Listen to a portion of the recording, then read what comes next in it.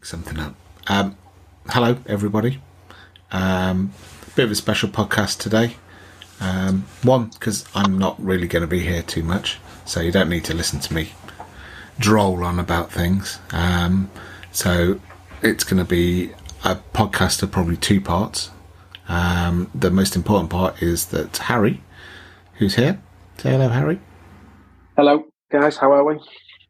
Is going to be speaking to Neel Jani about his new drive for this year, I assume, and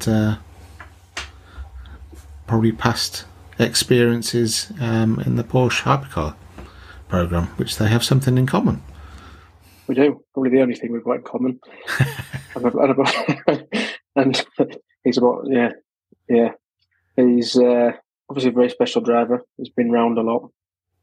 He's raced just about everything. We're doing some fact finding on Neel, a lot of stuff that I didn't know, and he's raced a lot.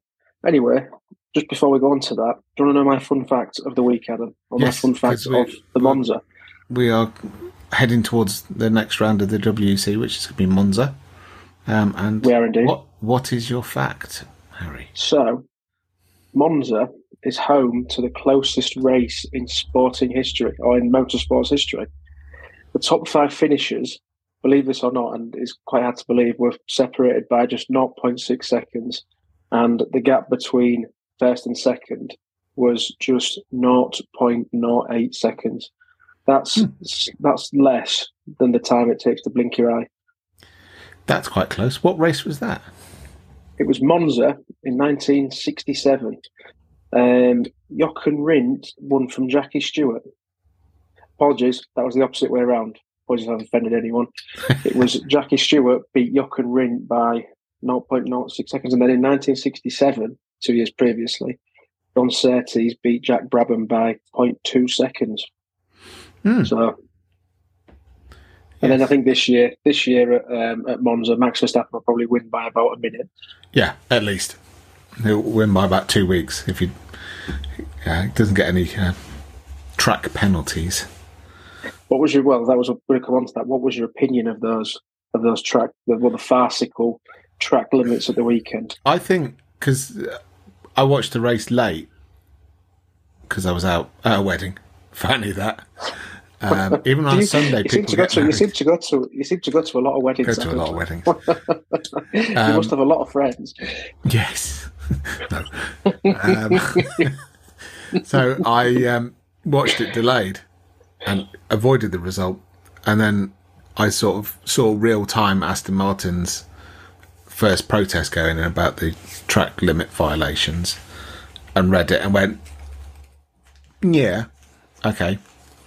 And then when the FIA upheld it and said, actually, it wasn't 100 that we were looking at, it was 1,200 that we were looking at in the course of the race. It was quite a lot.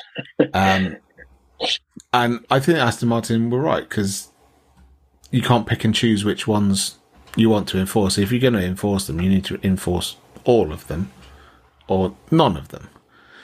And I think they've also turned around and said that they may look at putting the gravel traps back in, which I think were taken out for motorbikes. I'm not sure. The gravel traps were taken out for motorbikes, and the sausage curbs were taken out because the FIA banned them as a result of, there was a couple of incidents, wasn't there? There was the incident at Monza where the Aston Martin ended up on its roof. Yes. There was the incident at Monza where a Formula 3 car ended up over the fence. Yeah. And there was the saying it's to protect the driver's spines. Yeah. But for yes, I do agree with that. But for me, just go a bit slower. Yeah. Well, in the sprint race, nobody had any track limit violations. So it can be done. Yeah. But yes, it is probably the quickest way around the track is not to use all the track, is to use a bit more of the track. But I think the FIA are quite right that enforce the track limits, but enforce it consistently. Yeah. I think you almost feel for the FIA having to deal with that during a race. But I think for me, you'd have either, the clever thing to do, or the thing to do would have been say to the drivers, you break the track limits, we're going to deal with it all after the race. So where you finish might not be where you finish. Or you say 30-second penalty for every 3 track limits that you do, then you can guarantee would have stopped and there'd have been no track limits violations. Yeah. 1,200 is farcical. It's a ridiculous amount. Appreciate Max Verstappen come out and said, drive my car, you try it, drive my car, and then see how you do. But it would just be a case of if you were going 170 mile an hour through that corner and you broke the track limits, say I was going like 50, I didn't break the 150, I didn't break the track limits, you just slow down, don't you? Yeah. Yes. And you don't need the deterrence. You don't need all the arguing and hysteria that's branded about it. At Le Mans, the drivers knew at Le Mans, if you go over that white line on the final corner, your lap's gone. Yeah. So the drivers, what didn't they do? They were all fairly well behaved in those last corners. That's it, and especially in qualifying as well, because Austria, it was the lap you've done and the lap you're starting, so you lose 2 laps in qualifying if you go over the track limits on that final corner. Yeah. I think it's the same at Le Mans, actually. If you break the track limits on the 4 chicanes, you lose the lap you've just done and the lap you're going to do, because it's an advantage either way. So, absolutely. So the racing surface is defined by the bit of black tarmac between the 2 white lines. It's quite simple, really. 4 wheels on that bit. It's like if you're going down the road or the motorway, you stay between the white lines. Yeah, like your lane. I'm going to drive down the hard shoulder today because it's faster. Actually, no. The other carriageway looks faster. I'm going to go over there. No. I'd love to know Rick's opinion on this, because Rick will no doubt have an opinion on this. He will definitely have an opinion on track limits. So Rick isn't actually here, dear listeners. Rick isn't here. He is caught up somewhere else and is not here. We don't know where he is. We haven't heard from him for a few days now. He might be in Belgium. He might be in Belgium, yeah. We don't know where he is. No. So Rick, if you're out there listening to us, please come back. Or if anybody has any information on Rick, on the whereabouts of Rick, please do let us know.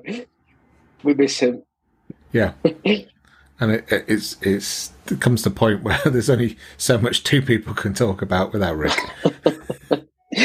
And same with Steve. I think Steve really was done by Le Mans, and he really is that cheesed off with everything that he won't speak to us now.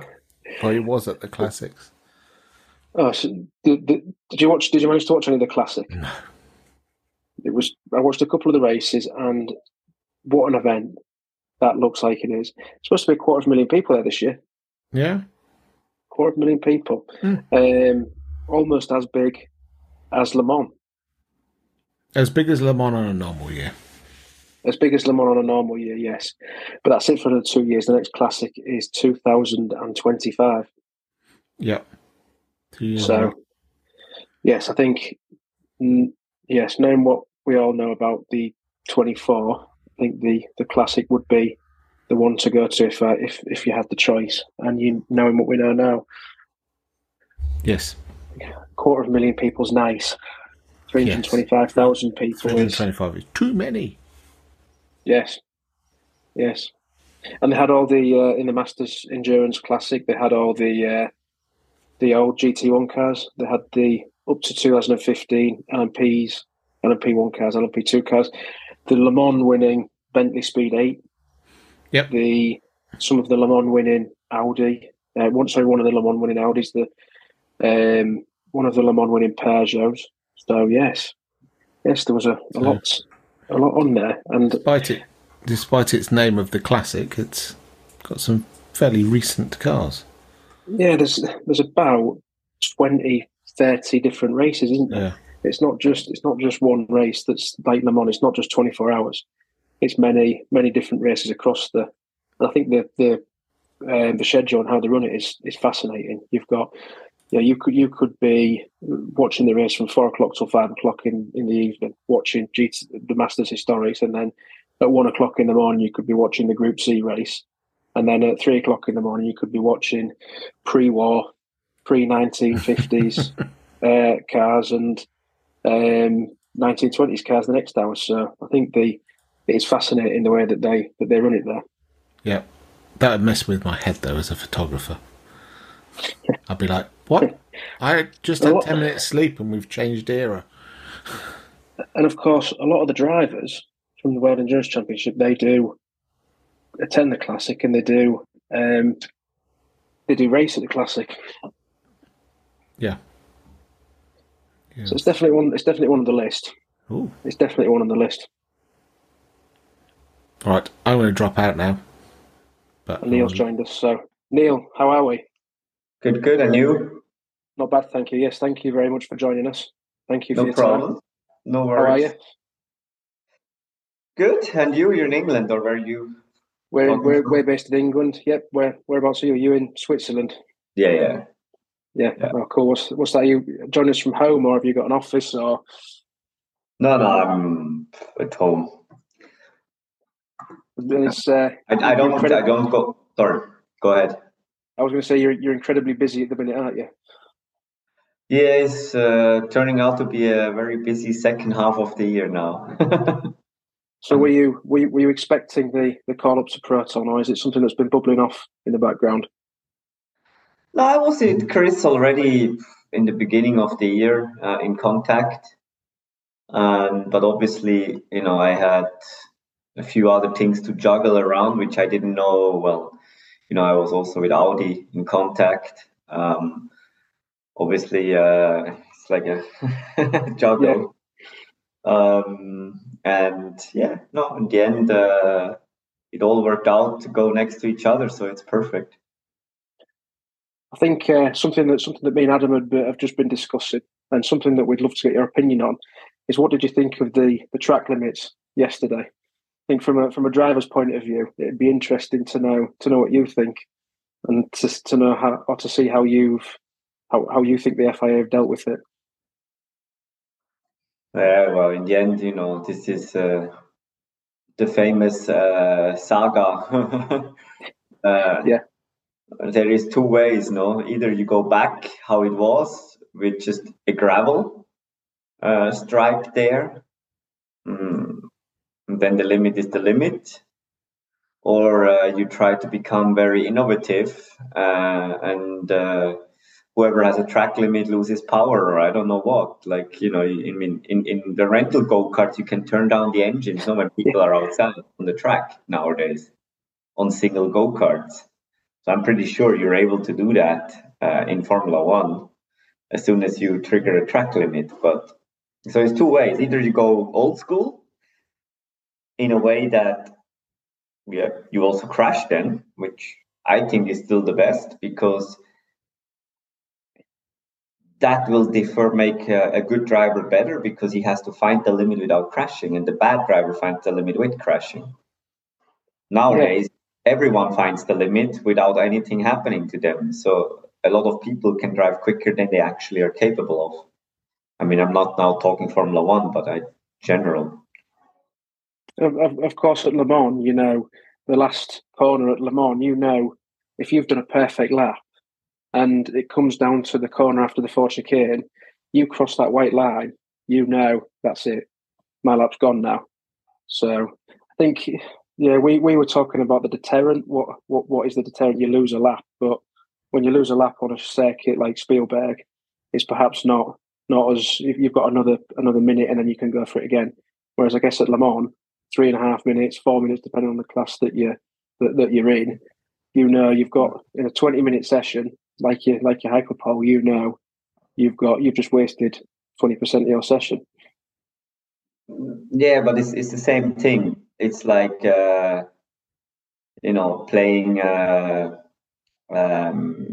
paintball.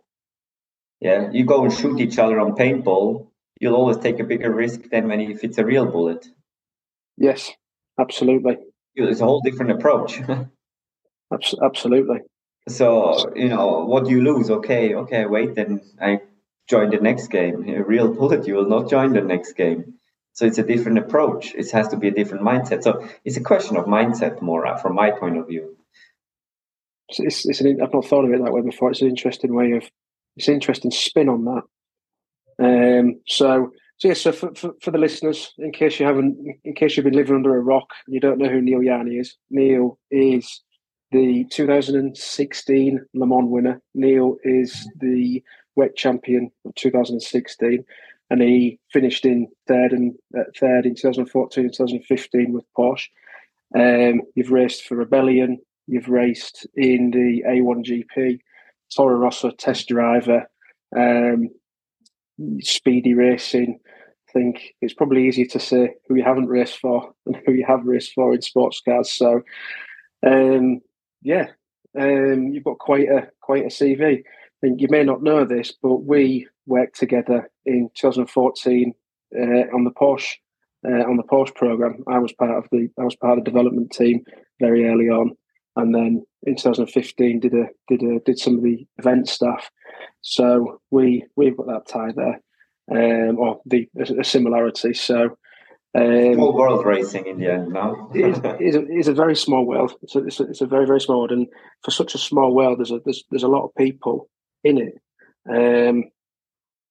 You've been everywhere. I suspect a lot of the people that I worked with we worked with in 2014, 2015 made their way to the Formula E program.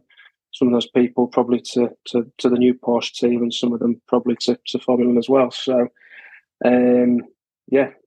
So we touched on it. You're starting this weekend actually with the 963 on Proton. Can you give us a bit of insight into that? What you're looking forward to, what you're expecting, have you driven the 963 yet? No, first of all, pretty excited about this week. I mean, it'll be a challenge, but our approach for this week is clearly it's a test week. Unfortunately, it's a test week under real circumstance. So in one way, it's a good thing, and on the other hand, it's a bad thing because it counts immediately. But first time we're gonna all see the car. Jimmy, Harry, and I is Wednesday in Monza.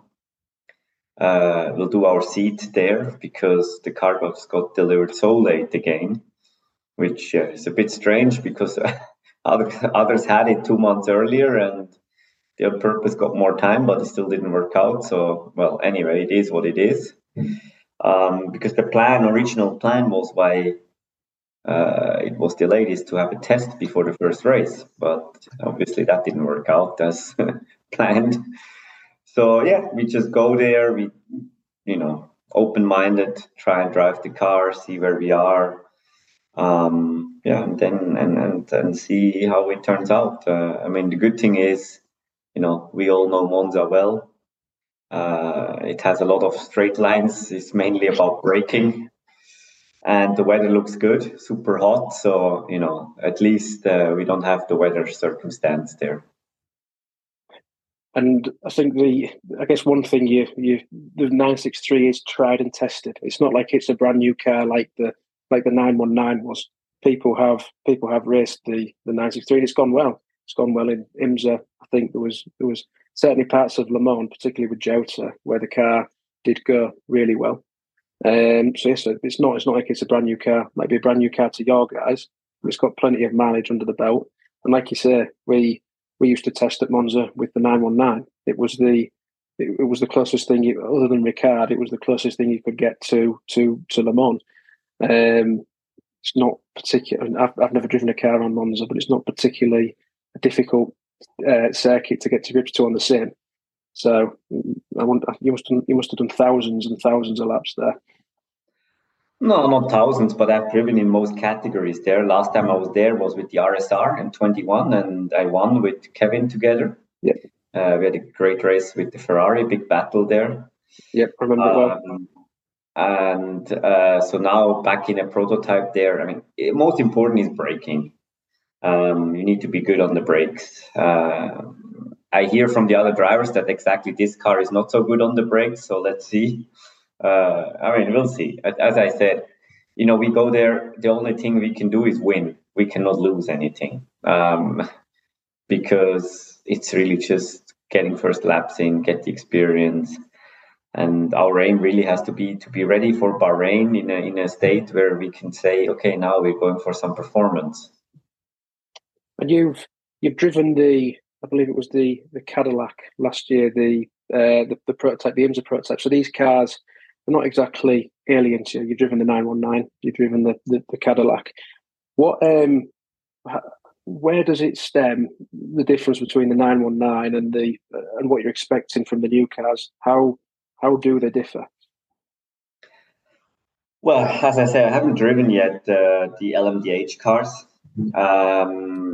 so it's a bit hard to say. But from a technological point of view, obviously the LMDH is a lot easier. Yeah, it has more standard tools. It's less sophisticated in terms of regeneration, recoup battery. I mean, it's a lot.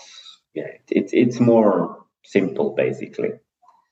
And from that point of view, it's for sure it helps me that I've driven the 919 because it's a lot of tools also in the 963 which have been taken and just simplified, or many tools are not there anymore because we recuperated energy over various ways in the 919, as you remember. We did, yeah. Now it's just through the rear axle. And we could also harvest energy during the lap and deploy it differently and play around a lot. As a driver, you have to be smart. When do I use boost? When do I decouple it in traffic, or what do I do? Now this is all gone, all this playing around. It's more automated in a way that they don't even give you the option to do these things. So I do think it does get more simple from that point of view. And performance-wise, I think it's somewhere between an LMP2 and an LMP1, no? That's where it stands. I would say the current LMP2, because the old LMP2 with full power was also very quick. When you look at the all lap times. So in terms of the simplification, and do you, as a driver, do you prefer a complex car like the 919 was, or do you prefer a simpler car like the LMP2 car that you're driving? I guess it's different challenges. Both pose their own challenge. It's very different challenges. The 919 was about technology and get your way over technology, because technology was nearly more important than, let's say, the setup. The setup was important, but if you don't have the perfect, roll bar in or whatever, then you drive around it. But if you got all your tools and boosts and everything correct, you could still make a difference. And you could see with the fights we had against the Audi, was even the Toyota was in different ways. We always had a quick car on the straight line, but not so good in the corners. Yeah. But it still worked for us. If you then go LMP2, like now, it's all about finding the last millimeter in the setup. And I can see that with Duquesne, where I'm driving the ELMS and also drove at Le Mans now.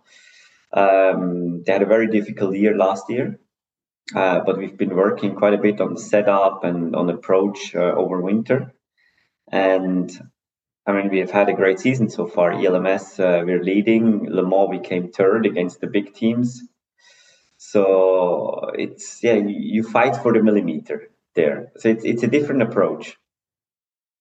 How does it compare to one of my favourite series ever was the GT1 World Championship, another series you drove in with the Ford. How does it compare with old school stuff like the GT1 cars? Because the GT1 car was just an engine and a chassis. It wasn't a great deal in between. Well, it's like A1GP as well was basically in that direction, just that you had aero. To be honest, at the time I drove the GT1 World Championship, it was an interesting championship. It was my first real experience in a GT car. And I didn't like the tires because they were good for 2 laps, and afterwards you had to nurse them. And that's something that has changed a lot compared to the past. When I started racing, or let's say when I was in my mid-20s racing, I mean, it was the difficult part to extract the whole performance out of the tire. Like your body was the limit and your mind, not necessarily the car or the tire. Nowadays, you drive a car, it's always the car, the tire, which is the limit, but never it's your body or your mind. And the GT1 car, yeah, obviously the tires just was so dominant that after lap 2 you're like, okay, how do I drive it slower so I'm not stressing the tire, but yet still quick? So it's a different approach, and I like that in A1GP. There the tire was the tire, you just drove it sideways, you drove it whatever, it always worked, but you had to push it. I guess I remember 2015, which was my second Le Mans with Porsche, when we were doing 4 stints, maybe even 4 hours on the same sets of tyres. Certainly in 2014, we were quadruple stinting the tyres, and it was the driver was the limitation. As you say, it was how long can the driver go for? How long could Brendan, or how long could Earl, or how long could Nick go for? It was a case of however long you can go for. That's the tyre's not a problem. It seems to have done full circle now from what we see. It's the same in most categories. F1, you don't hear every single other sentence that the commentators say or the driver says the tyre. I was looking after my tyres. It was tyre preservation mode. And I think in IMSA they seem to have maybe nailed it a bit in IMSA, but in the World Endurance Championship it does seem to be a problem. Well, not a problem, but it seems to have gone full circle where you're not triple stinting or quadruple stinting the tyres anymore. You may be double stinting the tyres or single stinting the tyres. But I guess, as you say, people are pushing now. It is a sprint race. Yeah, but they try to bring tyres which can give you more longevity. But at the same time, they're cutting down on the amount of tires you can use. So for environmental reasons, this is all good, is all accepted. But I do think that you could have a tire, most probably, that you can just go at it, slip angle wise or combined entry. But yeah, why this is not like that exactly, don't ask me. But I think it's also, why should they try and develop more technology into it when there is no competition? If you remember back, Formula One, Bridgestone against Michelin, because I drove those Michelin tires at the time also, they got even wider the more speed you had, the contact path changed. Things like that, then you get tires. And if you look at Alonso's onboard from the past in 05, 06, how they could turn in, I think it's also a question of competition. And if you have only one tire manufacturer, they don't have to. So it's, there's different aspects to it. But I think the general direction of trying to use less tires, I mean, that's for sure a good aspect. Certainly anything that benefits the environment at the moment is great. Sustainable fuels, that's another good one that the World Endurance Championship would use, and one that you used at Le Mans. What did you notice? Just out of curiosity, did you notice any difference between the sustainable fuels and the and previous non-sustainable fuels? No. I mean, in the end, no. Maybe some smell. I remember when we were up against Audi, you used to see the diesel, in inverted commas, that those guys used, diesel that evaporated when it touched the floor. That was interesting. Sorry, we went off on a bit of tangent there. So, and it only smoked at midnight once it got dark. So, a question that we had come in from one of the members was, and I think this was quite a popular question: what was the 919 Evo like to drive? And knowing you were at one point the fastest driver in the world, around Spa and the Nürburgring? Well, Nürburgring was Timo who did the lap. Me at Spa, yeah. I mean, to be honest, it was just a first test we did there. It was the first time the car hit the track. And what a lot of people don't realize, it was basically the same chassis, same tires than used in WEC. Same engine, same hybrid, everything the same, except the nose and the rear wing was changed. These were the only two things, really. Yep. And we had the skirts on, but we had to take those off because the car had too much aero bouncing, so we couldn't run them. But what we did was we just used the full capacity of the engine, 4-cylinder, and the full capacity of the hybrid. So that was the pure power, which actually was in every WEC car. That power was always existing. So the top speed of 370, 370 end of straight in Camel Straight in Spa was actually what even a car in full WEC condition would have done if we were allowed to use that amount of energy per lap. So it was a showcase of what these cars were capable of actually at the time, and the sky was the limit nearly at some stage. And it was a special moment to drive that car.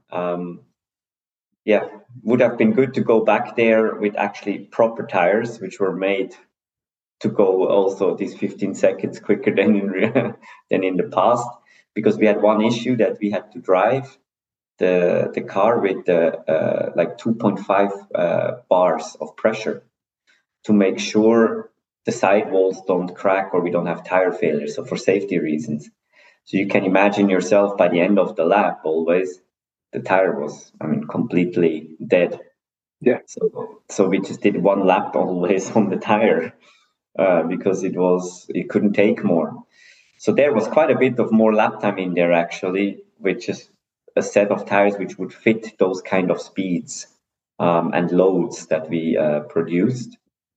Nevertheless, the experience was incredible. Yeah, going through Eau Rouge or exiting Eau Rouge at 3:30. First sector, I think we were like nearly 2 seconds quicker than a Formula One car from start finish until end of Camel Straight. Middle sector, we lost the 2 seconds again, 2.5, actually more because of the weight. The car still was over 900 kilos. And then last sector, we gained it back. And I think in the end, Hamilton's lap time, I think it's like, 2/10 quicker now, 3/10? I think he got it back, didn't he? In 2020, he got it back. Yeah, like 2-3 tenths or something. So in the middle sector, we lost so much with those three bars of pressure. But it doesn't matter. It was not about showing that we can go quicker than F1. It was to showcase what these hybrid cars, these LMP1 cars actually were capable of with minor changes. We just changed the nose and the rear wing, but the engine, the chassis, the tires were all out of WEC spec. So that's why I say the cars were incredible, and I'm so happy that I was able to be part of that era where you had some of the most sophisticated cars in the world at that stage.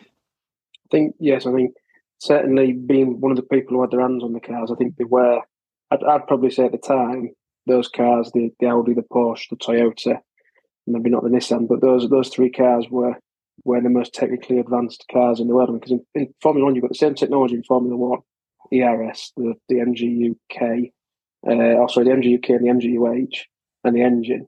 On the Le Mans cars, something people don't think about is you've got the lights, you've got the way the lights behave at night, and how good they've got to be. All the closed cockpit, what's in the closed cockpit. Front axle diff, rear axle diff. You change it depending on recoup. There was a lot of things. 4-wheel drive, yes, as you say.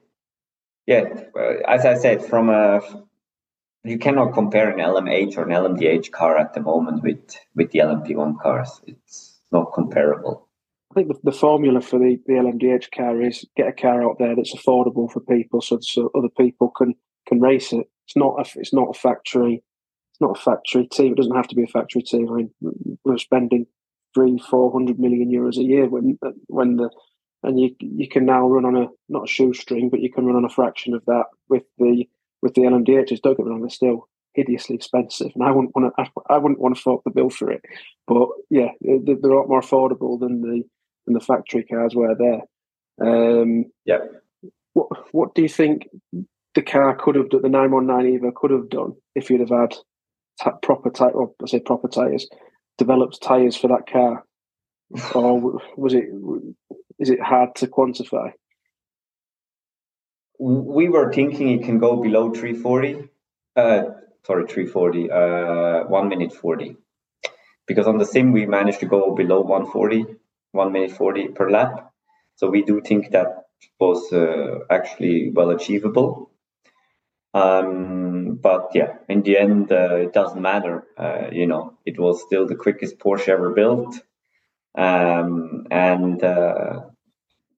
We had the fun, and I think it's also good to speculate now. And on the other hand, what could have been?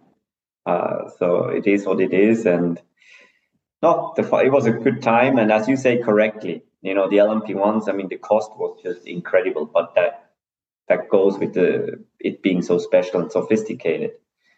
In terms of pure racing now, I think it's cool that everyone can get into the top class and try and win, because obviously with Rebellion, I was for years in LMP1. They did everything and tried to be, a good car, but they had no chance against the factory cars. So people like Rebellion, for them now would be actually a nice time. They would have a car where they can try and go and fight for the overall win.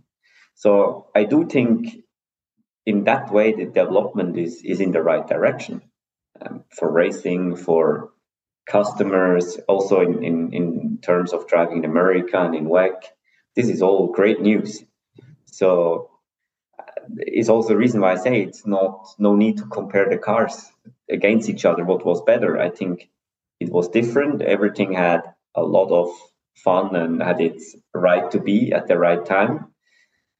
But here, in terms of racing and for the championship, it's great that now Jota can lead Le Mans. Yeah. They were leading Le Mans, and this is the stories which also will help endurance racing again. I think to regain the traction it lost a bit after the Porsche and Audi exit in 16-17.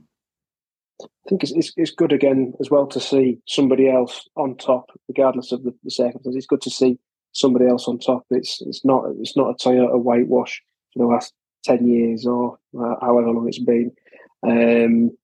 It's good that people are challenging Toyota, can come straight out of the box, challenge Toyota. They've got the reliability. They've proved they've got the reliability. They've proved they've got the speed, and it's good. I think just something you touched on there, going back to Rebellion. I'm sure everyone who's listening will agree that what you guys did at Rebellion for those years was, I was always a big fan of the Rebellion team. They always used to, the plucky little Brit just took it to the manufacturers. And there was a few races, not Le Mans, but there's a few races that you won overall, obviously, against the Toyotas. And I think, what you guys did there was great. We're always there or thereabouts at the end of the race, and that's what mattered.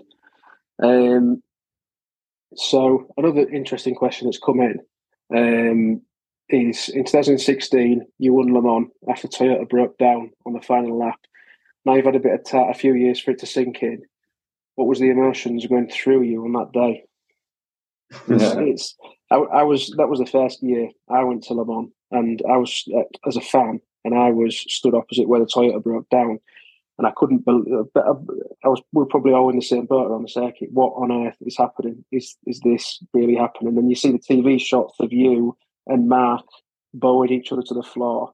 Oh, that was Romain and Mark, yeah. Sorry, Romain and Mark. What was? I was in the car. I bet you couldn't believe it when you drove past the Toyota.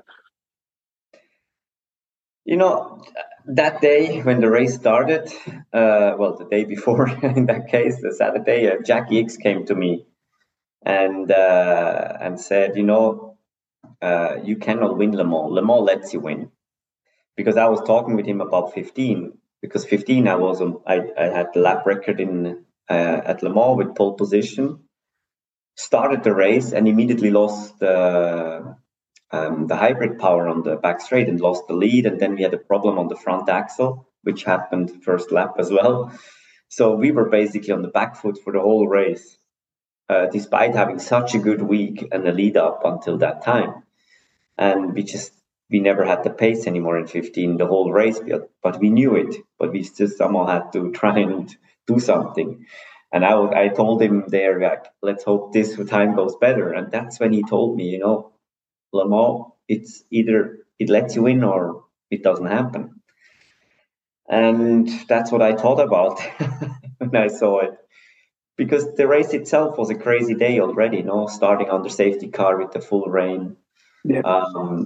We lost already like 40 seconds on the first pit stop because the nuts were stuck on the wheel somehow, all four. When does that ever happen? Never happened after all these tests. Like the weirdest things, yeah. And then, we came back, then we lost again, and it was like always a close race with the Toyota. We lost a lot with the yellow zones. But we had a quick car, and really I was like catching. It was like under 20 seconds to catch, and then we had a front right puncture. So I had to come in 10 minutes before the end, and I thought like, okay, well, that was it now. Go back out, and that's when they tell me, Toyota is slow, keep pushing. So yeah, I thought maybe that's it now. Le Mans really wants us. And that's what I thought about it. Nothing else, to be honest, right there. Because, the year after I had the opposite, we were leading 13 laps ahead of everyone. We were just cruising around. Yeah. We were like driving 5 seconds off pace with Andre and Nick. And we have an engine failure. Never had an engine failure. Like, how can that happen? So it didn't want it. Yeah, it didn't want to be, so it's, I've seen Le Mans from all sides now, from the lucky side, from the unlucky side. I've won a race which was not to win, and I've lost a race which was not to lose. So, I believe Jackie now with his saying. Yeah. I guess you can look at it from the other side as well. The 19 car in 2015 wasn't supposed to win. It was supposed to do everything to help your car win, or to help Mark's car win. And it was never supposed to happen. It was against the script. Yeah, but that's Le Mans. That's why you have to be there. You have to make sure you don't make mistakes. You have to make sure, you have a car which is in good shape at the correct time to make it happen. And that's why it is Le Mans, no? That's why there's the myth. That's why so many things happen there. And this year was again a good show, no? With the weather and whatever happened, and it's the same thing. And I think, that's why we love it and we hate it as drivers. So you mentioned earlier on, Andre. And someone else has posed a question. Andre seems to be one of the hardest racers on the grid. Is he the best teammate you've ever had? If not, who is the best teammate you've ever had? In the end, I don't think you can say there's a best or a worst teammate. And I was lucky enough that I got along with all my teammates. Like, I had never had issues, and I think that's the base of every success in a team. And it's, as we said before, it's a small world. You know each other from many, many places, and if you have a common goal that you share, generally you get along. And with most people, I can't say I had a bad teammate and best teammate. I shared along with Nico a car, with Nico Prost, obviously like 5 years, I think, or more. We had a great time together, building up together at Rebellion. Yeah. But I wouldn't say I have a best teammate. I think I've had with everyone my fun moments. I always liked Rebellion, Andrea Bellicchi. He seemed to be the seasoned vet of the car. Did you learn a lot from Andrea? The Italian stallion, we called him. With Andrea was great because he was just relaxed. He's a relaxed guy. He once told me, I like staying at Rebellion. I don't want a factory ride. Too much stress for me. I prefer enjoying my life. And that explains him well. But that's him, and that's the honesty he had. And I think that's why, he was also loved by everyone. But speed, he had an incredible speed. And some people do forget that, he was very quick, but the guy was 95 kilos heavy, or even heavier. That doesn't help you in a prototype. So he had incredible speed. But when you talk to Giancarlo Fisichella or Jarno Trulli or all of these guys from the time, they say he was the man in go-karts. Yeah, he was the man, and they all have huge respect for him. And because they all struggled speed-wise against him, so I could see that why. There was Harold Primat as well. He must have been one of the older drivers. Primat. He was one of the older drivers on the grid at the time as well with Rebellion. Yeah, Harold was a fun guy. I mean, at the time at Rebellion, we had a great setup with Harold and Andrea, and then me and Nico.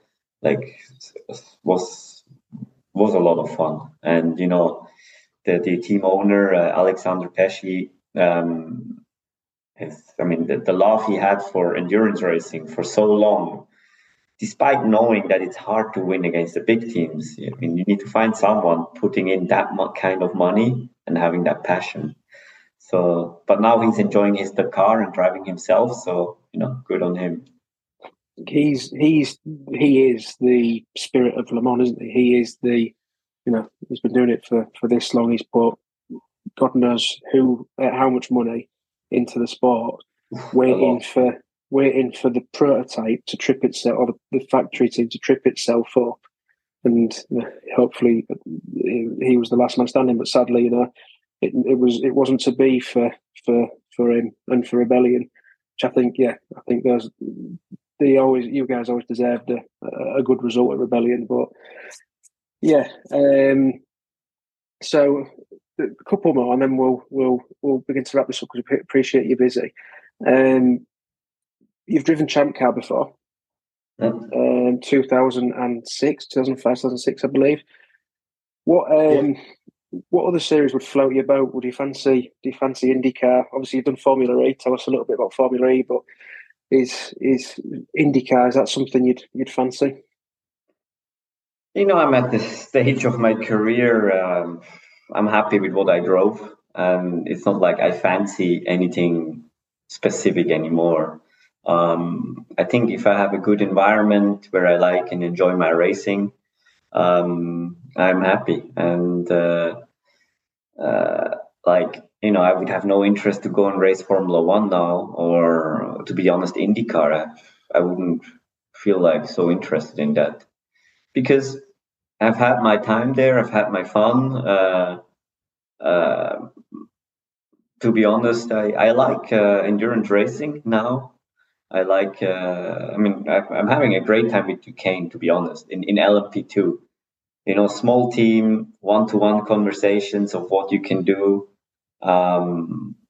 Just short ways of communication, and just go there, have fun, and no meetings taking 5 hours. Talking the same thing 5 times. Yeah, and in a way, as I say, I've had my 5-hour meetings after each race and after each test and after each free practice session. For in a way, I'm happy where I am now. And I have, I think, a great combination of this P2 this year now with Chris, with Proton, and then obviously the Audi gig will be quite interesting. I think. Yeah. So tell us a bit about that then. What does your role at Audi entail? So obviously simulator driver, development driver. What it's an exciting, very exciting story. It's a very exciting prospect for Formula One. Audi being in Formula One. What's your role going to entail with that? And will the Red Bull affiliation still be there with Audi? I mean, the last question I don't know yet. We'll see how things develop because it's only starting up. I mean, not too much I can say yet because I haven't started really. But overall, yeah, they got me because they want to bring together, theoretical engineering with practical drivability. Because you can have an engine which is good in theory, but you cannot drive it because of whatever power delivery or other things. So yeah, very excited to join them on that journey because I do think that will be a very interesting one, and they take it serious. I saw it's like a proper program they're planning. So it's a nice addition, at that stage of my career also. Because as I said, I have and just to be clear, because some people ask me, I have no aspirations to drive a Formula One race car. It's zero. I'm there to help develop now with the engine, and that's it. And next to that, I can still race in WEC and IMSA or whatever. So for me, the combo is absolutely fascinating that I can do both together. One is still active role, the other one is a bit of a passive role, which could be maybe something interesting once my racing career stops. Active part, it's an interesting constellation right now. Let's see how it plays out, and in 2 years I'll tell you if it was a good one or if it was a bad one. And the sims, obviously, we hear a lot on the television about how technically advanced these sims are.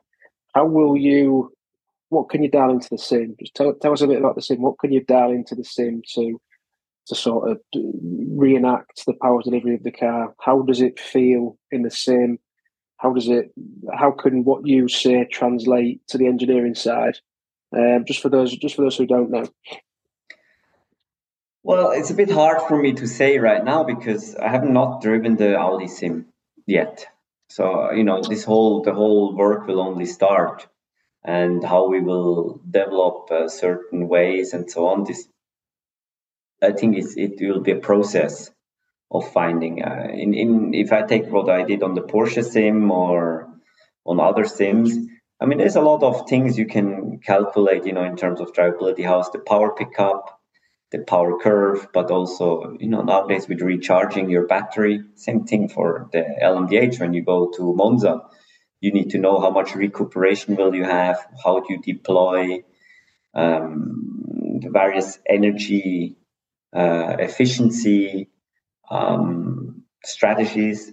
This is all quite accurate nowadays on the sim because these cars have so much software in, and that's why the sim becomes so relevant, because cars are software driven nowadays, unlike a Jackie Stewart car or from the old days, or even a Ayrton Senna car from '91. They're a lot more analog, and nowadays software is a big part of it, especially as soon as the hybrid comes in. We were just saying before you joined the call, we were saying it was the Le Mans Classic at the weekend just gone, and we were just saying just the difference between the cars now and the cars of even 20 years ago in the Masters historic racing. The cars you used to drive, the Rebellion Lolas in 2010, 2011, just how different they are to cars now. And we only talked that's only 12 years ago. Some of the, and then you compare them to some of the 80s Group C cars, and yeah, it's just phenomenal how far we've come in such a short period of time. And what's it going to look like in 30 years? What's another 30 years going to look like? I always think about Jackie X. He drove in the 60s Formula One cars. Yeah. And now the cars he sees now. Imagine the evolution of race cars, for example, he has seen. I mean, we don't even talk about Hans Hermann, who is also still alive. Yeah. I mean, imagine what they have seen, and now think what we maybe can see. I think it's quite exciting to know that, what we can still experience in racing, maybe not anymore fully actively by driving, but in terms of development. And if it's the same direction, who knows? But I think it's in that way, future is still very exciting. And what are you looking forward to in the future? What's the thing you're looking forward to the most in your motorsport career? Well, to be honest, it's Daytona. No, Daytona is the only race I'm missing to win. Afterwards, I have all the big prototype races. Le Mans, the Championship, World Championship, Sebring, Petit Le Mans, whatever. I've have all. Daytona is really the only one that I'm missing, and if I can say I have a goal, then that would be it. I know it's difficult. The same thing, yeah. You need your luck. We know American racing also is. It's not always easy. So from that point of view, I will give it a shot. Let's see if it's with Proton next year. It's not yet decided. But that is one of the aims for me also for next year, and that's something I'm clearly looking forward to. What about the GT 24 Hours, Spa, Nürburgring? I have no interest, to be honest. Not because, I'm sure it's a lot of skill needed to drive these races, but I've never had the interest in this GT3 world. My interest was always limited because I've driven once on these Pirelli tires or whatever they were, and I mean, with these tires, it's just frustrating because I'm coming from a different point of view, and I'm used to drive a car differently. I want to drive it like a go-kart and go at it. So for me, hats off to the guys who are quick on those cars because it's super hard. But I wouldn't find a motivation or a challenge at the moment to do it because it's just my interest is limited.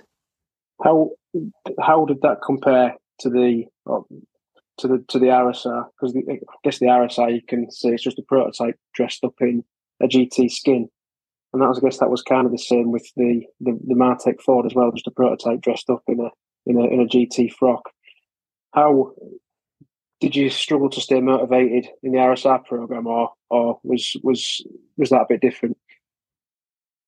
Not so. The Ford at the time I was like, well, okay, I had some good qualifying in the top 3 and so on, but it was nothing that took me off my feet. Yeah, but the RSR, I have to say, that was a fun car because first of all, the sound.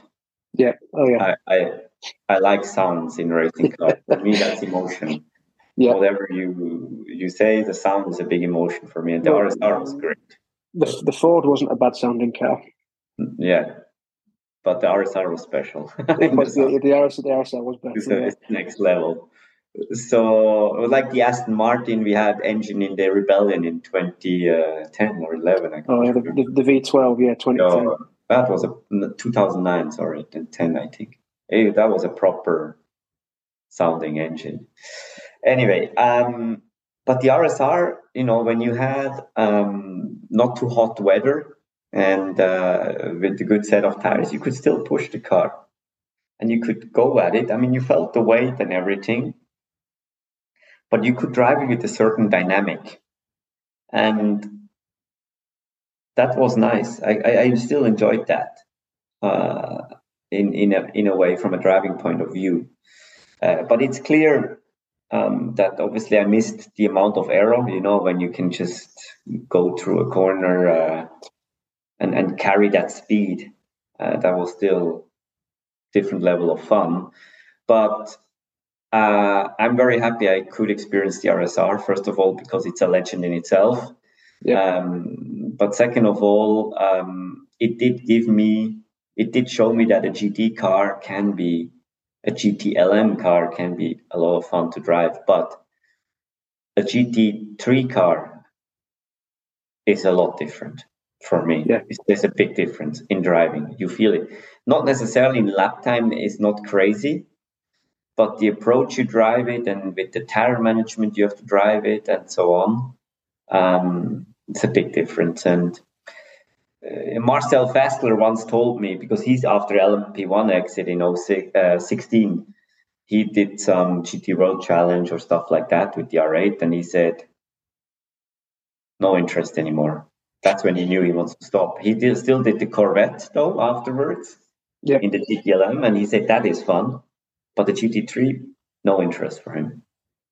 That's the same thing. Once you have driven cars with that amount of grip, and you go back, that's like driving that sounds a little bit bad when you say it's like a rental car on bad tires, because it's not a rental car. I don't mean it like that. But it's just like, it's like, it feels different. I think final one from us, but I think at the minute, the Porsche with the GT cars, they are smashing it out the park. But I was lucky enough to drive, and I'm sure you've driven one of GT3 RS around Silverstone a few weeks ago, and what a car! What a car! Have you managed to get your hands on one yet? It should come hopefully soon. Let's see. It's still delayed, but but in the end, a road car. I mean, the new GT3 RS is amazing for a road car. To make this street legal was the hardest thing, as I heard. And I've spoken quite a bit with Jörg Bergmeister, who was also one of the masterminds in that car, and incredible car, no doubt. But nothing replaces a race car with a proper set of slicks. Full stop. Yeah, yes, definitely. The GT2 RS is coming soon. Well, it seems to be. So, no, well, thank you very much for your time. We won't keep you any longer. Thank you very much for your time. We hope you have the best season with Duquesne, with Proton. We wish you all the best. And yeah, hopefully we see you on that top step of the podium again. Yeah, well, most probably not in Monza, but let's see if what we can achieve. We'll be watching you very closely to see how you're getting on. So, no, thank you very much for your time, and you take care. Thank you. Have a good day. Ciao, bye. Bye. So that was Neel. Thank you very much, Neel. Thank you, Neel. I'm sure you're listening. We found Rick. Thank you, Neel. Say hi, Rick. That was hi, Rick. So call the search party, or don't worry, we found him. Yeah, he is here. Found Rick. Yeah. Don't worry, everybody. He is. Steve stole his way back from Le Mans 4 weeks later. I did see him post on Facebook the other day. I think he might have been today, actually, annoyed as usual about height restrictions. in service stations in France. So presumably he's run out of petrol. He's run out of coal. He's got to try and find he's run out of fuel at a service station that he can't get fuel from because his motorhome's too high. He's not coming home, is he? Make it up. Yeah. So that was thank you very much to Neel. I found another fact, and it's actually I actually found this out yesterday, Rick, and it's about Holland. No, again? So with speed cameras? No, it's better than that. You sure it's not about Belgium? It's about Holland. Okay. Apparently, 70% of people who live in Holland have slept with a lady of the night. Or have utilised. Oh! Yes.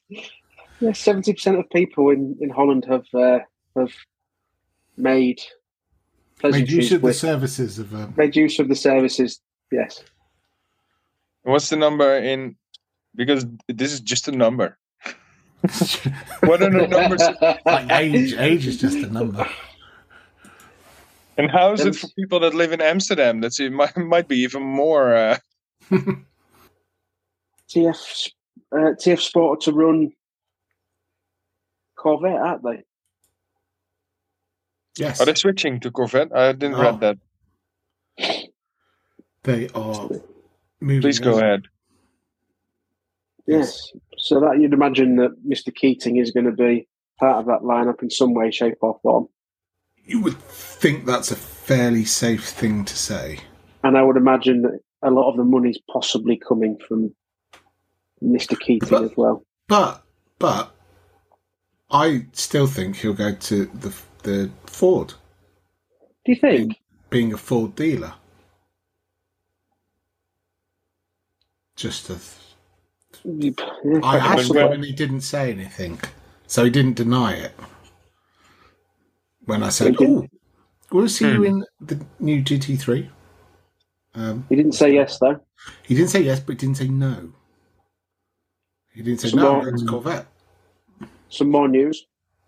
Team Project 1, new lineup from Monza. I think that one kind of slipped through the net. The Matteo Cairoli is joined by Guilherme de Oliveira and Efren Castro. I don't know who that man is, but I suspect he may be. That is relative one Fidel Castro. Anyway. Fidel Castro? One Fidel Castro. As in like 1, Fidel Castro. Okay. I think that's really all the news. The VOP is a big thing. Oh, and the results of that's another thing. The results of the WEC fan survey came in and have been published. Apparently, that was today, wasn't it? I haven't looked at that. That was today, hot off the press at 2:00. Apparently, a resounding popularity for hydrogen cars at Le Mans. Hydrogen cars, yes. 70% of people are in agreement that hydrogen will be welcome at Le Mans. I think because the other alternative is electricity, and electric cars don't make sound. And I think hydrogen cars don't make a real sound either, but they make more of a sound than an electric car. More of a sound than an electric car. Yeah. Yes. I'm still not sure if petrol cars will ever disappear from a racetrack, but no, but I came across a stat of Only Endurance today. Credits to them, who listed the fastest average driving times at Le Mans. And I think in the top 5 were 2 of the current WRT drivers in the LMP2 category. Robin Freins. And I think I can't find it now, but there was another one. So I think we can fill Robin Freins in. Has a long history with WRT as well. Well, the drivers, Rick, who were driving at Aragon were Jesse Krohn, Maxime Martin, of course, Sheldon van der Linde, Dries van Thor, however you say it. Dries van Thor. Yeah, so these are the regular WRT drivers in the GT World Challenge. Then they had Dan Harper, BMW factory driver, and Max Hess, another BMW factory driver. So, yes, it's you'd presume that if they wouldn't be driving the car now, would they? And wasting time in the car if they weren't being considered for next year. So yes. So tell me what you think, guys, of the balance of performance change. I know we glanced over it quickly and we made a joke about it, but yeah. So thoughts? I think I think because there were a couple of odd changes, and it would be nice if I had them in front of me, but I wasn't prepared that well. But would you like to know them? Yes. Okay, so I think the Ferrari has been hit the hardest. The Cadillac, the Toyota's got away the lightest. And Peugeot was hit as well, right? Peugeot was hit bizarrely. So your balance of performance is as follows. So we've got Cadillac minus 14 kilos, minus 15 kilowatts, minus 15 megajoules. Ferrari plus 5 kilograms, minus 12 kilowatts, minus 8 megajoules stint energy. Glickenhaus have more energy during stint. Peugeot plus 4 kg, plus 4 kilowatts, plus 6 megajoules of energy. Porsche 1 kilogram of weight. It's not really gonna. That's not gonna make a difference. That's someone's lunch. That. Drink bottle. Or what Adam's drinking now. Minus 10 kilowatts of power and minus 11 megajoules of energy. And then Toyota just minus 5 kilowatts of energy. And then Van Wall, they'll still be fighting with the LMP2. So, and then Monza very much the same, and Bahrain very much the same as well. I personally think that they are trying to appease Toyota. Yeah. While you didn't win Le Mans, but there's the championship instead. Yeah, which is weird because if they'd showed some backbone, they would have seen that, in my opinion, the balance of performance was spot on for Le Mans. It was maybe because if Hirakawa didn't crash his car in the 23rd hour or 22nd hour, he would have been right on the tail of the Ferrari, if not over it, and they still would have won it. And maybe we would have had a Audi Peugeot finish like in 2011 with only 13 seconds in between. That would have well been possible. And isn't that exactly what you want? And you want close racing. Yeah, you want close racing. And this I think, like I said, I think it was spot on at Le Mans. And I think it was. If you look further, and I don't know if this is true, because we'll talk about the other side as well. But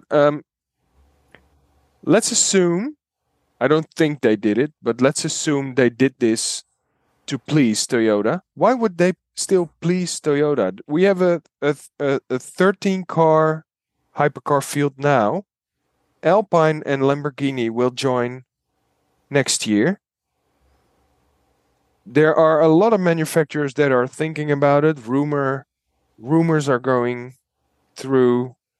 I hear things in the grapevine, blah, blah, blah. It will not stop with Alpine and Lamborghini. More customer cars are possible to enter. So why would you want to please Toyota? I don't really get that argument. So I don't think that it has been done to please Toyota. No. But what it might be is that it looks strange, but what they plead, how the balance of performance is set, actually makes them do this to keep it as close as it was in Le Mans, at Monza, Bahrain, and Fuji. And I hope it's that. Yeah, because they're all reasonably high-speed tracks with not a massive amount of corners. Well, taxi corners. But yeah, I think you're right, Rick. I think they can't be seen to favour a manufacturer because that's not sporting, chap. No, and if it ever comes out, then you'll prevent You'll scare away all other manufacturers that are now looking at your class to enter. Yeah. No, I think they've. It's the first year of these cars with this technology and etc. etc. So they've got to move it around a bit and try and get everyone's cars working. Well, not working the same, but doing the same similar lap time. So you've got that close racing that everybody wants. What was your fun fact? My fun fact. You may not believe this, but No, I never believe the fun fact. especially if it's a Harry fun fact. So, you know, there's the statue of David in Italy. Yeah. Penis is shrinking. No. Is it because of temperature? You don't Oh no, he didn't. Anyway, Rick is Oh back. no. So, climate change isn't that bad after all. He's too cold. Oh no, he didn't. So, what else do we have then? I'm still with David. Where? Hockey's on the mind, Rick. Do you know a fun fact?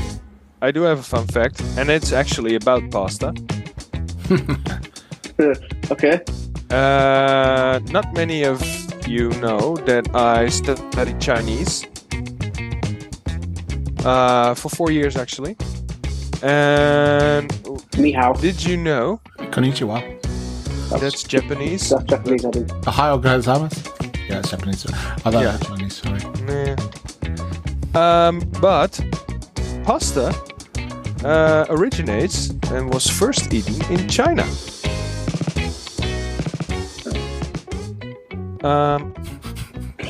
So the noodles, Cue pause. yeah.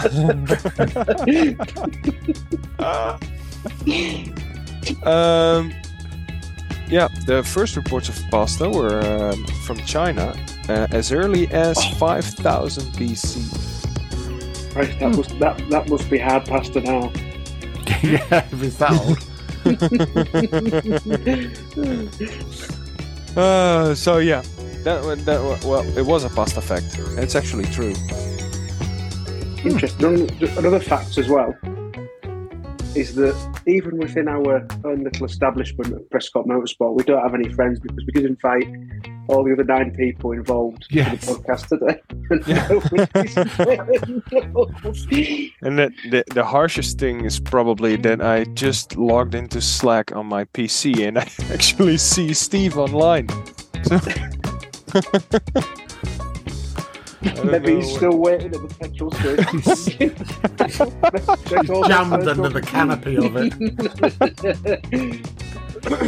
That scene out of Austin Powers where he's going ink, ink, ink, backwards, forwards, backwards, forwards, backwards, forwards. Yeah. So I'd like to get Rick's take on track limits because we talked about that before you spoke to Neel Jani. Oh, we did, yes. So Rick, over to you on track limits at Spielberg A2 ring, Red Bull ring, whatever you want to call it, ring.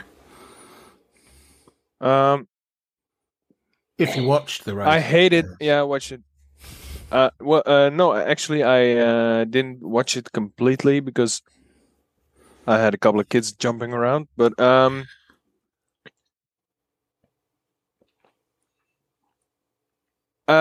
as these are the rules, so it's very simple. Don't cross the line. If you cross the line, you cross the line. You get a track limit warning. Because Max Verstappen had his argument that with these speeds, you can't stay within the track limits all the time. You should drive just a tad slower so you can stay within the lines. It's that simple. This is what me and Adam said. If we're in Max's car, Max is going around that corner at like 170 mile an hour, and me and Adam are in the car going around the corner at like 50 mile an hour, then we're not going to cross the white line, are we? No. I mean, you don't do it in a public road. You don't do it in the track. Yeah. You're in more control of the car. Yeah. And why isn't this a problem in Monaco, where there's actually a wall if you cross the white line? Nobody crosses the white line there. Well, some do, repeatedly. Lance Stroll. But at least they learn not to do it anymore. Mm. So why is this? I don't see why. It seems to be I very don't see why it's a problem. Specific to that track as well. On that car. Yeah, I think there are a couple.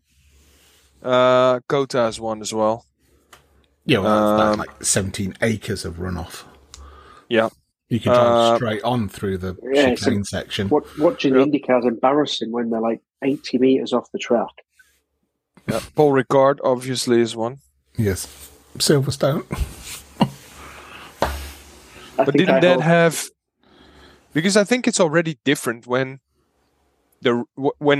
right next to the runoff, there's grass.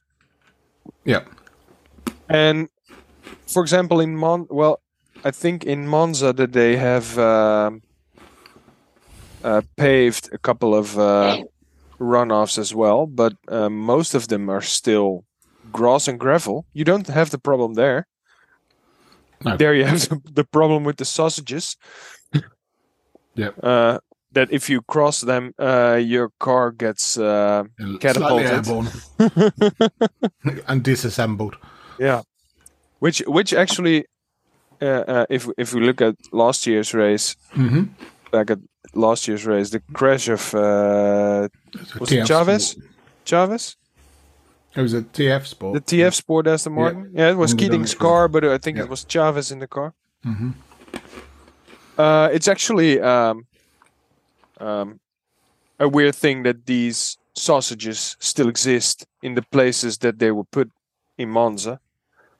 If you realize that a year before in the GT World Challenge, also in Italy, but at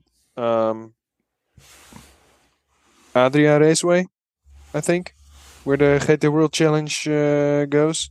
Mm-hmm. Yeah, I think Adrian Delaner actually broke his back by going over a sausage too hard. He literally broke one or two vertebrae in his back by just going over those things. It's not just that, is it? You had the Formula 3 car at Monza a few years ago that was catapulted over the catch fence. Nearly took a marshal's head off. Yep. I think someone was saying after the race on Sunday, the sausage curbs are banned from F1 by the FIA. Yeah. So why only the F1? Because GT cars and... I think you look at the GT cars, they've got a bit more play in them, haven't they? They've got the ride higher than the Formula 1. And, they've got a bit more give in the suspension. Yeah, I would go with you. Sitting on the floor. Yeah. I would go with you on that. If Delaner in your accent, if Delaner didn't broke his back in a Porsche 911 GT3. Yeah. I think after the weekend, I think circuit safety and how they do things, I think they have to take a serious look about how they do things now. That's somebody, there's the Delana Ten Hoft. He's sadly died at the weekend, and too many people are dying in motor racing. That's on the same stretch of track in 4 years. 2 people have died. Misano. It was Misano, by the way. Sorry. It was just remembered. and then countless accidents. Countless accidents. Some big crashes at Eau Rouge and Raidillon in the World Endurance Championship. There's some big crashes at the huge crash for the. Well, I don't know if you noticed the crash that we had last weekend at Spa. You didn't hear about that? Was that the Dutch driver that died? Yeah, that was on the straight though. It was on the Camel Straight, but the accident actually happened on top of Raidillon. Yeah, that's what I was just talking about there. That's what I was just saying. He slid onto Camel Straight and was hit midship.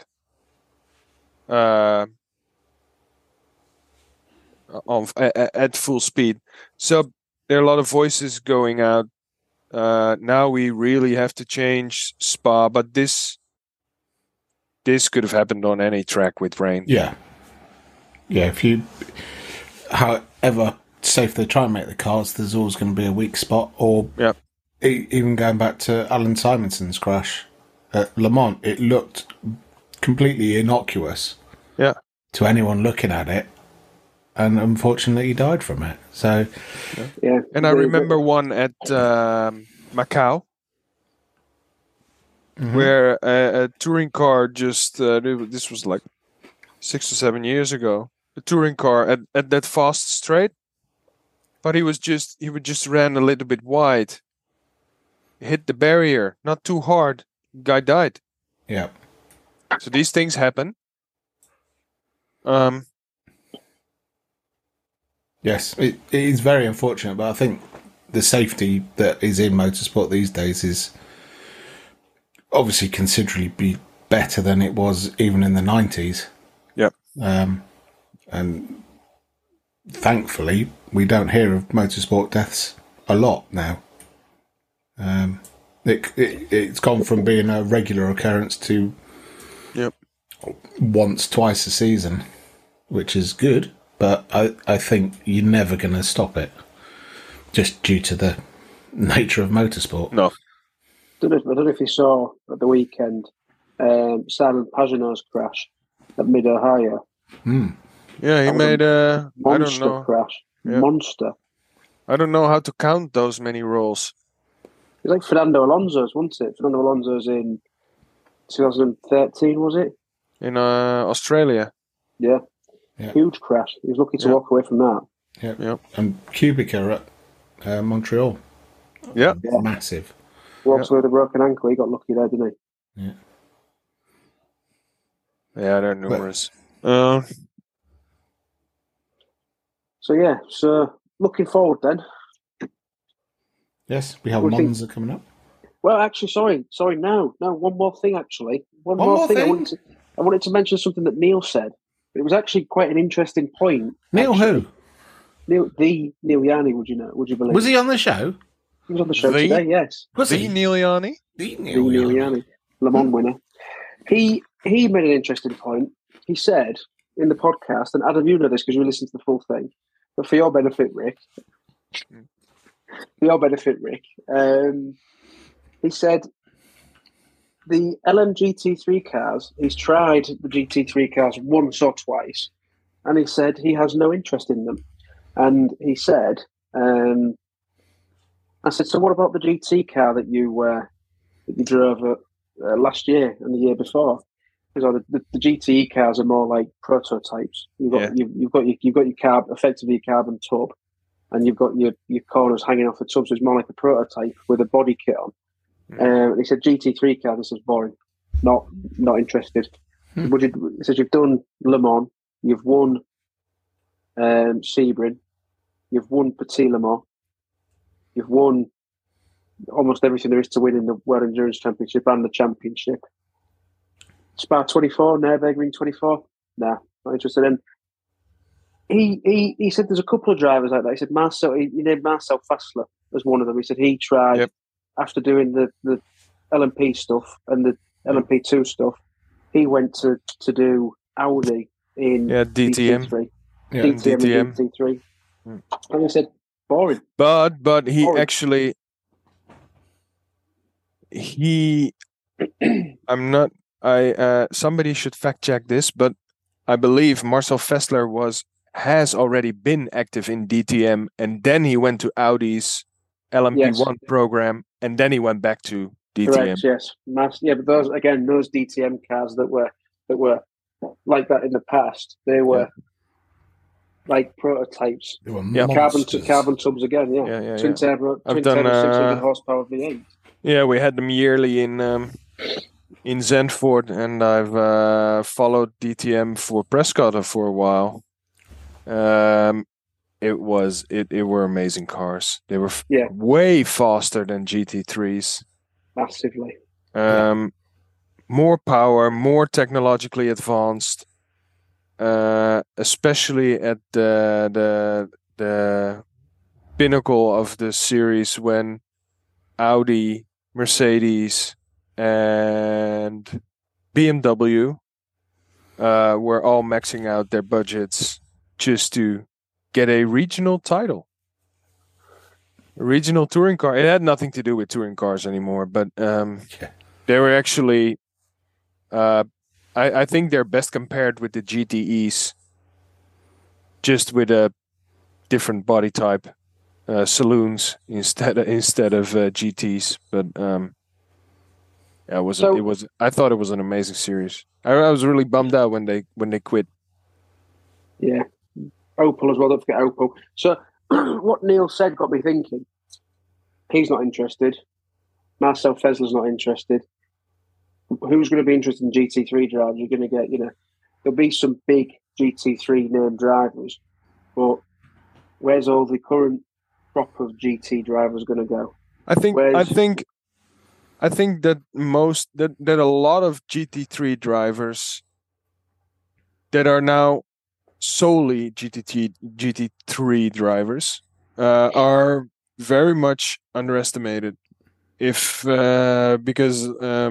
nowadays, besides the WEC, I also do the GT World Challenge, and there's so many talented drivers there. And if you take a look at performances at the 24 Hours of Spa last weekend, was amazing. Like I think 10 different cars led. The field is so close together in terms of cars, but also in terms of drivers. I think any GT3 driver from the top ranks is interested in driving a GT3 car at Le Mans. And I think they'd fit right in. Yeah. Yes, possibly. I don't know on that. Neel did say that going from an LMP car to a GT3 car is fairly simple, but the other way is difficult. He did something interesting that he did say was he drove the Martech Ford GT in the World GT1 Championship, and he did say that car wasn't a challenge to drive. He said the thing that was the challenge was the tyres, but because 2 laps and the tyres were gone, and then you had to manage the tyres. And he says at the minute, you've got the Pirelli tyres for the GT cars, and there's not a challenge there. Yeah. It's like driving on. He said it was like driving on rocks. So interesting. So it'll be interesting to see how that pans out next year. But you can guarantee you're going to have BMW in the series. You're going to have Audi in the series. You'll have Lamborghini. You'll have Porsche certainly. Aston Martin. You've got Corvette and Ford. I'm not sure about Aston Martin, by the way, but if you see the TF Sport. So we said that earlier, didn't we? We said TF Sport switched to the Corvette. They switched to Chevrolet, and I haven't seen anything GT3 related from Aston Martin lately. In the GT World Challenge, Garage 59 that drove the Astons for a long time switched to McLaren. I'm not sure if there even was an Aston Martin on the grid this year at the 24 Hours of Spa. Don't know. Sorry? I don't know, but I don't recall seeing one. But interestingly, there's a lot of. There was one. McLaren have just brought out the new not the 720S, the 760S, is it? So no doubt that'll be changed into a GT3 car. So it will be fascinating. You can just copy paste the GT World Challenge entry list. So Mercedes is a big one. Mercedes will definitely be there. Yeah. I can't imagine after their successes they achieved with their AMG that they won't field that car at Le Mans if they have a chance of winning. I think where's the pedigree though? There's what's Mercedes done recently for the sport. I think they've said, is it 16 cars, 16 LMGT3 cars in the series.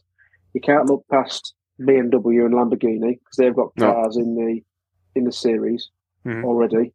Audi have said they've got 4 customers wanting to come to them. Yep. You've got Ferrari. You can't look past Ferrari. They'll certainly have 2 cars on the grid. Porsche will have 2 cars on the grid. Chevrolet. And Ford. So there's another 4 cars on the grid. So who's that last team going to be? Is that last team going to be? Oh, there was one Aston Martin, by the way, at Spa.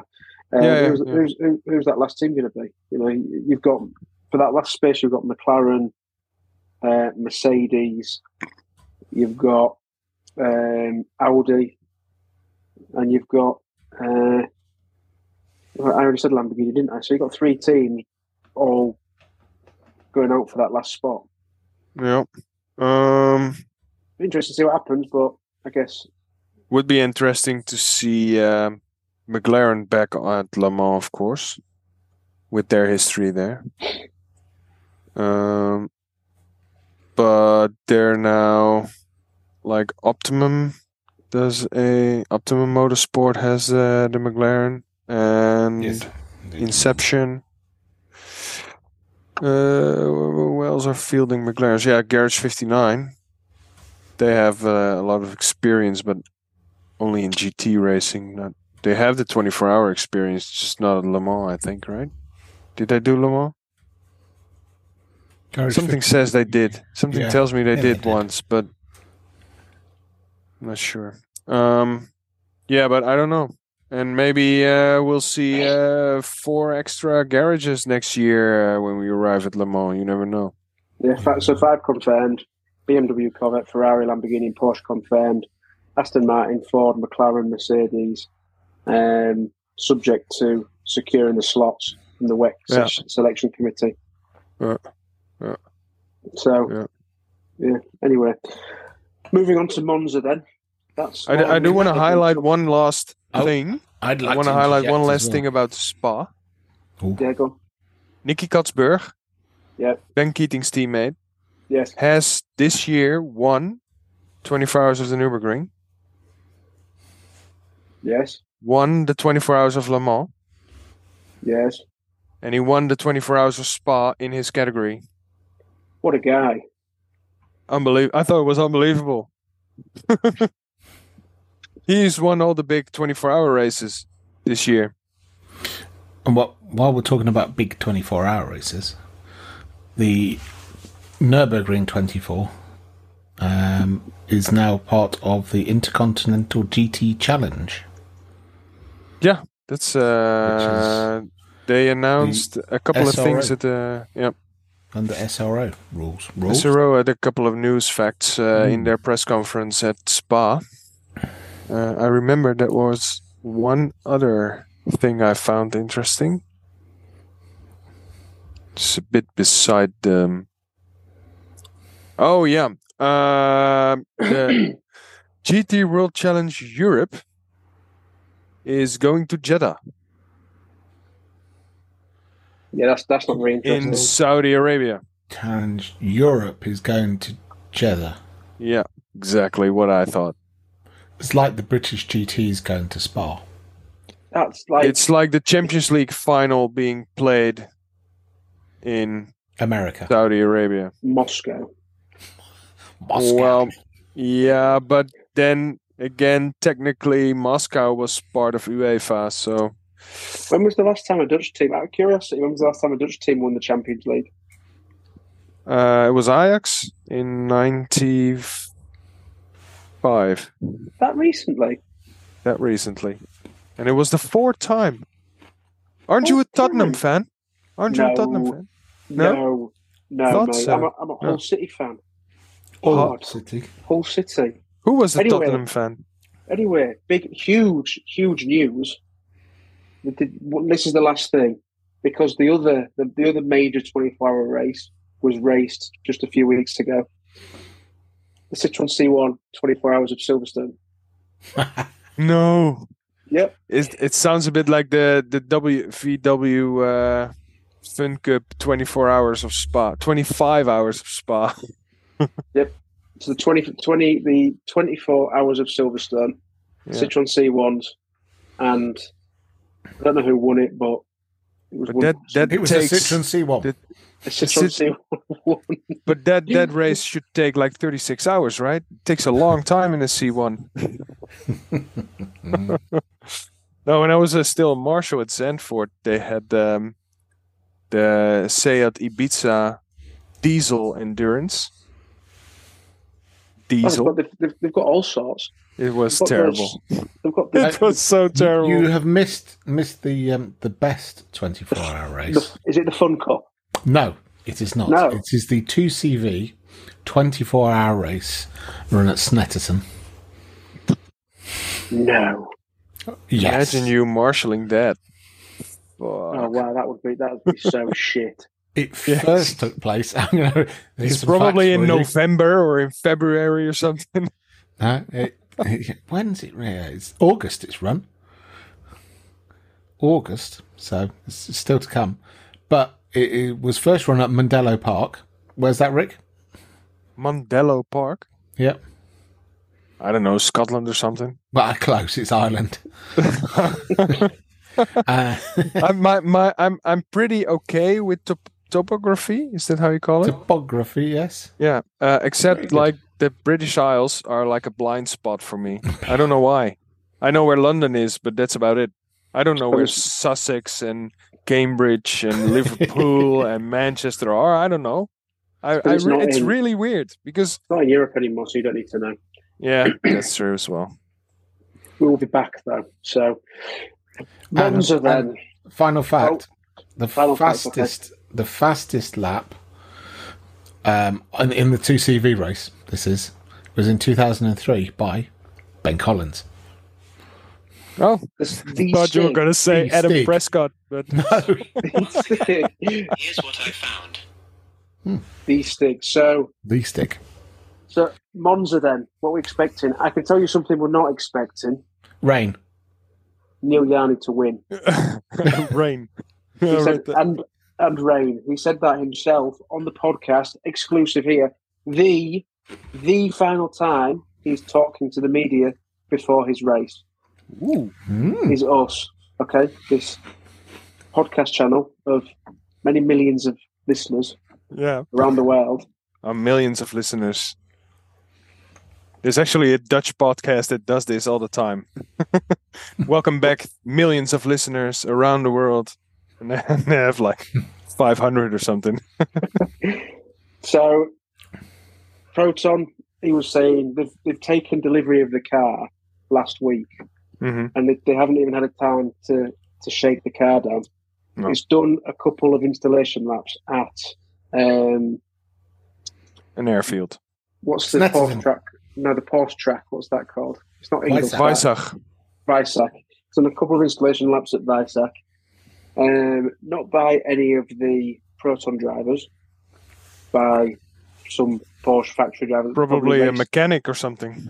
The valet car parking person. You quit too early, Harry. You quit too early. You could have shaken down the 963. If only. And yeah, I think Toyota are going to win now. I think we don't even need to do these preview podcasts anymore because Toyota's just going to win the rest of the season now with the balance of performance changes. I want to see Ferrari win. Yeah, and I'm actually not sure because they can't. If there's one track where they can't please Toyota by cutting down Ferrari, it's Monza, because I read that in the week after Le Mans, ticket sales for the 6-hour race were up by 500%.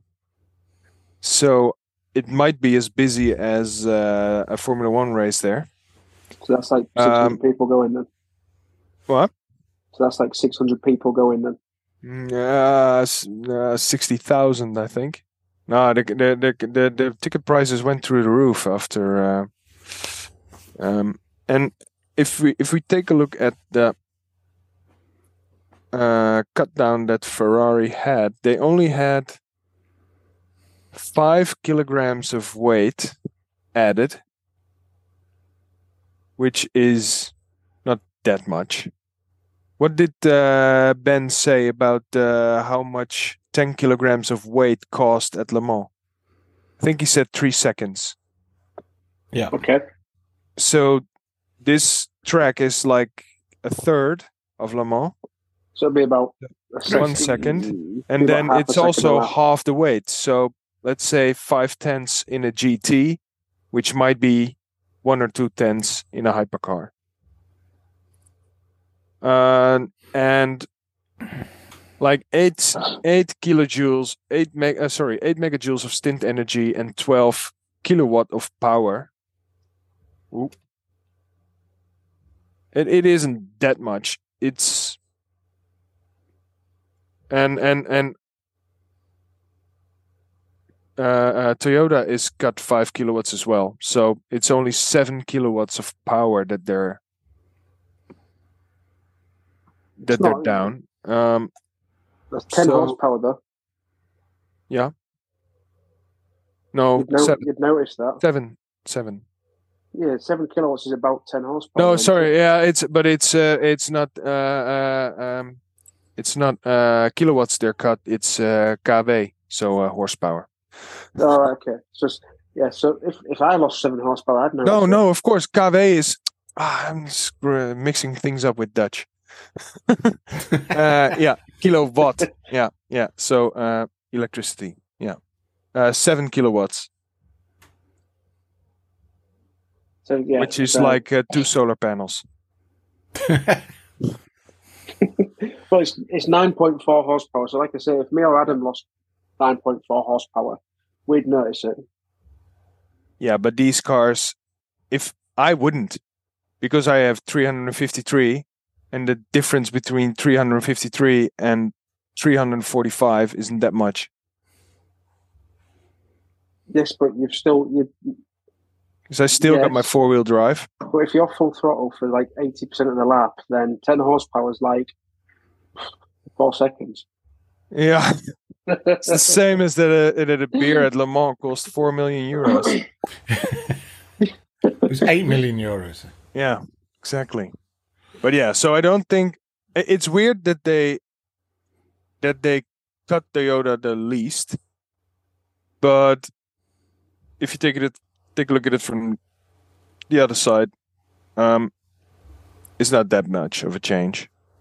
I think they're minor changes. The fine tuning. So I still think that both Cadillac and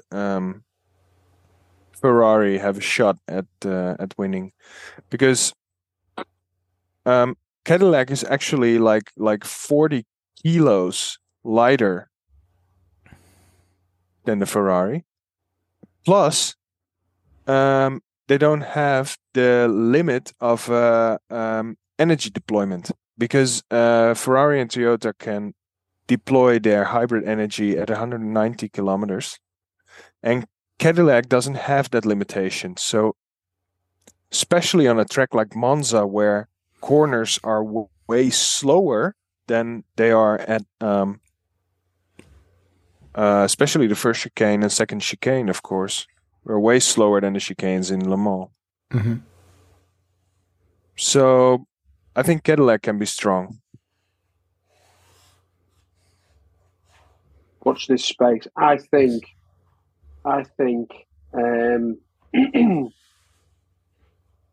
Peugeot will be one to watch as well. We saw them come alive at Le Mans, and Monza is a very similar track to Le Mans. I have said this, though, for the last 2 races. Yes, and me too, actually. But there's an additional argument now, Harry. Third time lucky. There's an additional argument now, because this will be the first track that they have experience at, because they made their debut last year at Monza. So they have experience here. It's not a first-timer anymore. Yes. Yes, no, I would agree with you there. It's certainly something to consider. I think whichever way you look at it, I think it's going to be Toyota. I want Peugeot to win, but I think it's going to be Toyota. They're going to be hungry after Le Mans. They need to extend that gap in the championship because the gap in the championship has come down quite significantly. Mm-hmm. But yeah, they're hungry. They're going to want to show people that they're still the boss. Yeah. It'd be fascinating. I'd love to see Ferrari win in front of the Tifosi. Is the Ferrari fans for WEC, are they still Tifosi, or are they just Ferrari fans, or is Tifosi just F1? I think any Italian fan, I think they call them Tifosi at the football as well. Oh, do they? Okay, so the Tifosi, I'd love to see the Ferrari win at Monza, because let's be honest, the F1 team ain't going to win at Monza. No, they're not going to win anywhere. It is striking though that if you look at the GT World Challenge, if you look at WEC, if you look at in DTM as well, wherever you see a Ferrari winning, they have excellent strategy. The only place they can't get it to work is in F1.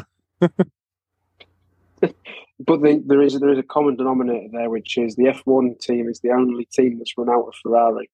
The rest of them are run by AF Corsa. Yeah. This AF Corsa was like a brother of Ferrari, right? I think he's affiliated to the family or something. There's something there. I think the F is for Ferrari. I'm not sure though. This might be made up. Ferrari. That's his name. It's Amato Ferrari is what AF Corsa stands for. So there'll be some affiliation there between the mafia or. God. Oh no, you're not going to Monza. But I am. Not all Italians are mafia members. Just the Sicilians. Yeah.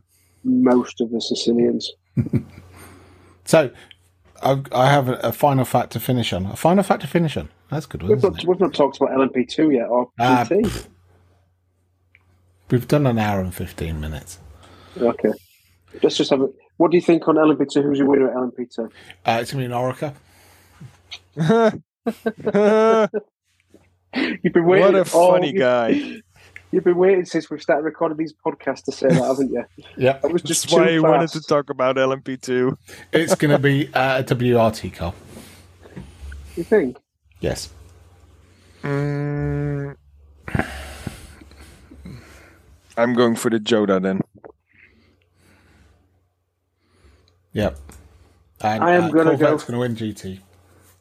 Corvette's going to win GT. Yep. And I'm going to go for the Iron. No, I can't remember what the car's called now. I'm going to go for Dorian Pan's car to win in. That's the Prema LMP2. Prema LMP2. Because she did well at Spa. Her car lasted 3 laps. Yep. Before it retired. Yeah. Strong performance. Yes. And then, yes, in GT Corvette. So, go on, fun facts that Adam. Is it a fun fact or is it? It's a fun fact to finish on. It's a fun fact to finish it. Well, it's not a fun fact. It's a true, real fact. This will be only the 4th time that it is the 6 Hours of Monza. Was it the 1,000 kilometres of Monza before? It's been the 1,000 kilometres. It was the, obviously, 6 hours in 2022 when Alpine won, and 2021 when Toyota won. And do you know when it was 6 hours before that? 1990. No. 1987. Nearly. 88. No, going the wrong way. 86. 85. 80. 80. Okay, so we're 80. quite a way off then. And it was Alain de Cadenet and Desiree Wilson. Know them well. Yes. Talking about the Alpines, when you just mentioned the Alpines there, the Alpine. the Alpine may join the IMSA GTP grid in the not too distant future. Yeah. They reckon it will be this year. So because it's French and because they want to go to America, you can guarantee the car will get to the track and it'll go on strike. Or the mechanics will go on strike, or someone will go on strike. Yeah, possibly. So Monza at the weekend then. Podcast. What next week? We'll have a review show. Yes. Yep. Bye. Yeah. Bye. Okay. See you after Monza. Bye. Bye. Thank you for listening, millions of people.